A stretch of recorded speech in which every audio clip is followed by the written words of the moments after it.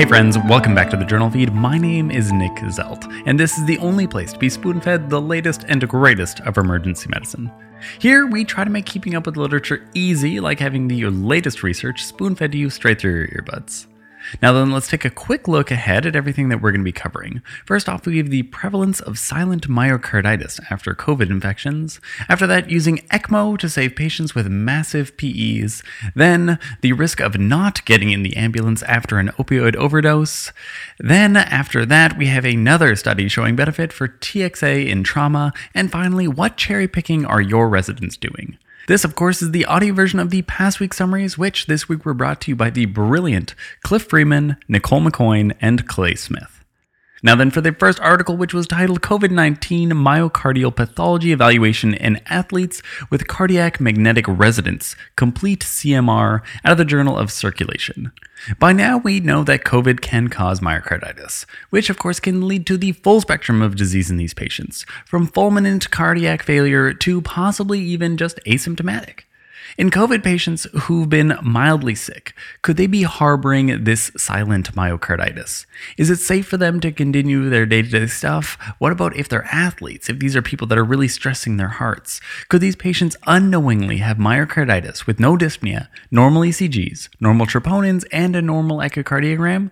Let's find out. This study looked at the cardiac MRI findings of 59 collegiate athletes, all of whom had had prior mild or asymptomatic COVID-19 infections, and then compared them with 60 control athletes that their imaging was done before COVID-19 even existed, and then also 27 healthy volunteers. These scans were done a median of 3 weeks out from symptom onset in the COVID patients. What they found was that there was 2 COVID athletes, or 3% of the group, which had evidence of myocarditis. Both had normal ECGs, normal troponins, and normal echoes. One went on to develop dyspnea, and one had pericarditis only detectable by cardiac MRI. So the prevalence of myocarditis among mildly symptomatic patients appears to be low, but it is present. The clinical relevance of this, given that it doesn't come up on any of our common tests, I don't know about that. In a spoonful, the prevalence of silent COVID-19 myocarditis in collegiate athletes after a mild or asymptomatic infection, as detected by cardiac MRI, was 3%. And that's it for that. Let's move on to the second article, which was titled Veno-Arterial Extracorporeal Membrane Oxygenation in Massive Pulmonary Embolism-Related Cardiac Arrest, a systematic review out of the Journal of Critical Care Medicine. A little while ago, we did a deep dive on the current management and controversies related to PEs. That was an excellent post put together by our author, Bo Stubblefield, and I recommend it. Now, one of the things that we mentioned almost offhandedly in that post was the possibility of treating massive PEs with veno-arterial, or VA, ECMO. And now we have a little bit more to say about that and its possible benefits. This was a systematic review of 77 trials, put together to encompass 301 patients with pulmonary embolism who were arrested and were placed on VA ECMO. Of these, a full 61% survived to discharge. Factors related to worse survival were an age above 65 and those cannulated during cardiac arrest. Now, 61% survival is actually pretty amazing, of course, but what we really want to know about is neurologically intact survival. Unfortunately, only 1/5 of the cohort had this endpoint recorded, but from that subset of the cohort, 88% of them had good neurological outcomes. Take that with a grain of salt, though. Another interesting point from this study was that receiving thrombolysis prior to ECMO cannulation did not significantly impact survival, but it did have an increased chance of major bleeding. These patients seemed to survive in this cohort, though. So overall, the kind of take-home here is really going to be that you should think of VA ECMO in massive PE patients who aren't headed in the right direction. Try to think of it early, ideally before they arrest, and thrombolysis doesn't seem to be a contraindication, so you don't have to fret too much about that decision. In a spoonful, in patients with massive PEs and cardiac arrest who were put on VA ECMO, the survival to discharge rate was 61%. And that brings us to the third article, which was titled Non-Transport After Pre-Hospital Naloxone Administration is Associated with Higher Risk of Subsequent Non-Fatal Overdose, out of the Journal of Pre-Hospital Emergency Care. Alright, in the last few years, we've actually come a long way in terms of opioid addiction, mostly in the form of naloxone take-home programs and medication-assisted treatments. This study was done before these options really reached routine use, but it's still useful data. We already know that requiring naloxone administration is associated with an increased mortality over the following year, but what can we do about it? This was a retrospective review analyzing 1,600 encounters with an EMS system, where patient contact was made due to concern for opioid overdose or naloxone administration. Many of these encounters were repeat encounters, 300 of the total 1,600. And from these encounters, 59% were transported by EMS after the initial visit. Declining transport was associated with repeat encounters requiring naloxone again, with a hazard ratio of 1.66. So now that we have these better treatment options that I mentioned, should we be pressing harder for our EMS colleagues to bring more overdose patients into the hospital? Or would those same patients who refuse transport also refuse treatment? It's hard to say. In a spoonful, in patients who refuse EMS transport after opioid overdose, they had an increased risk of requiring repeat EMS administration of naloxone. Now then, the fourth article, the impact of pre-hospital TXA on mortality among bleeding trauma patients, a systematic review and meta-analysis, out of the Journal of Trauma and Acute Care Surgery. Since the discovery of trauma, and I'm thinking back to like Cain and Abel days here, we've been trying to reduce the mortality of trauma. Crash 2 is what made everyone think that TXA was holy water. Crash 3 went on to suggest there was an improvement of mortality for TBI patients with a GCS over 9, particularly if given early. There has since been a little bit of evidence that refutes that, but that's not what we're talking about today. This trial gave TXA in the ambulance, and you can't really get much earlier than that, well, unless we could start convincing patients to take TXA before risky behavior, but that's unlikely. So this was a systematic review and meta-analysis of 4 studies, 1 RCT and 4 observational studies, in which TXA was given pre-hospital for significant traumatic hemorrhage.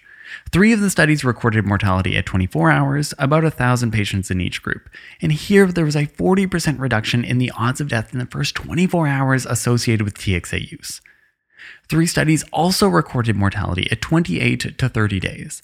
Again, about 1,000 patients in each group, TXA or no TXA. Here there was no significant difference, but the p-value was 0.06. The TXA group had 85 deaths and the no TXA group had 117 deaths. I hesitate to keep my eye out for inclusion of more studies in the future because it seems like there's a good chance of there being a difference here, but waiting around for more positive results isn't really good science. So we'll see about that, but more RCTs would be nice. All 4 studies reported the incidence of venous thromboembolism and there was no increase in clotting due to TXA. In a spoonful, when given by pre-hospital providers for suspected significant hemorrhage, TXA was able to reduce the 24-hour mortality rate by 40%. The mortality rate 1 month out was not significantly changed, but it'll be something to look in on in the future. And that brings us to the last article, titled The Association of Resident Characteristics with Patterns of Patient Self-Assignment, out of the American Journal of Emergency Medicine. All the residents and students that rotate through the emergency department, as many will, are often spoiled by getting the chance to pick which patients they would like to see.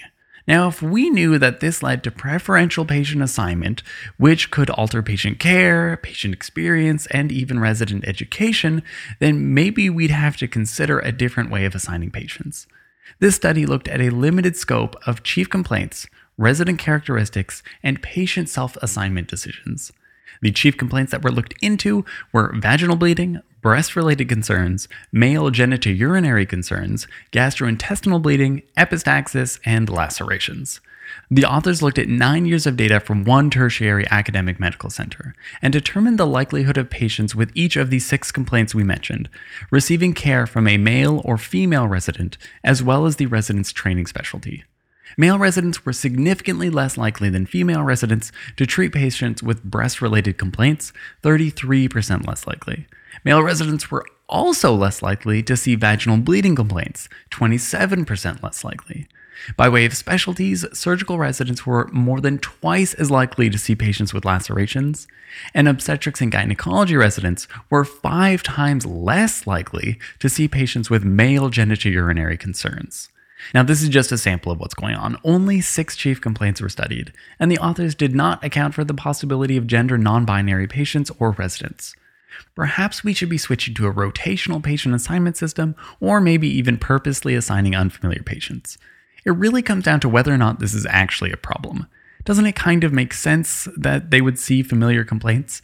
A plastic surgeon being assigned to a vaginal bleeding case isn't likely to necessarily be beneficial to the education useful for that person's future career. Either way, it's something to think about on kind of a shift-by-shift basis. So, in a spoonful, when residents are allowed to self-assign their patients, they tend to pick complaints which are more familiar to them. Now then, that's it. That's all. Let's do a quick rapid review of everything we covered. First off, silent COVID-19 myocarditis was found in 3% of athletes after mild infections, but we had to look really hard to find it. Second, massive PE patients who arrest are good VA ECMO candidates. Try to get to them before they arrest, though. Overall, the survival was 61%. Third, refusing transport by EMS after overdose and naloxone administration put patients at higher risk of requiring the same again. Fourth, pre-hospital TXA reduced 24-hour mortality due to hemorrhage by 40%. And finally, from the fifth article, residents favor complaints that they are familiar with when picking patients in the emergency department. Males pick less vaginal bleeding and breast complaints. Obstetrics and gynecology sees less male genitourinary complaints, and surgeons see a lot more lacerations. Now then, you've already earned them and we offer them. CME credits provided through a partnership with Hippo Education. All the details and pricing for that are at our website at JournalFeed.org. The links to all the articles summarized can be found at the same place. And if you haven't already, you can subscribe to our newsletter and get daily spoon feeds through your email. Our goal here is to provide better patient care through spoon feeding. And so we're trying to help you keep up with the latest research one spoonful at a time. Thank you.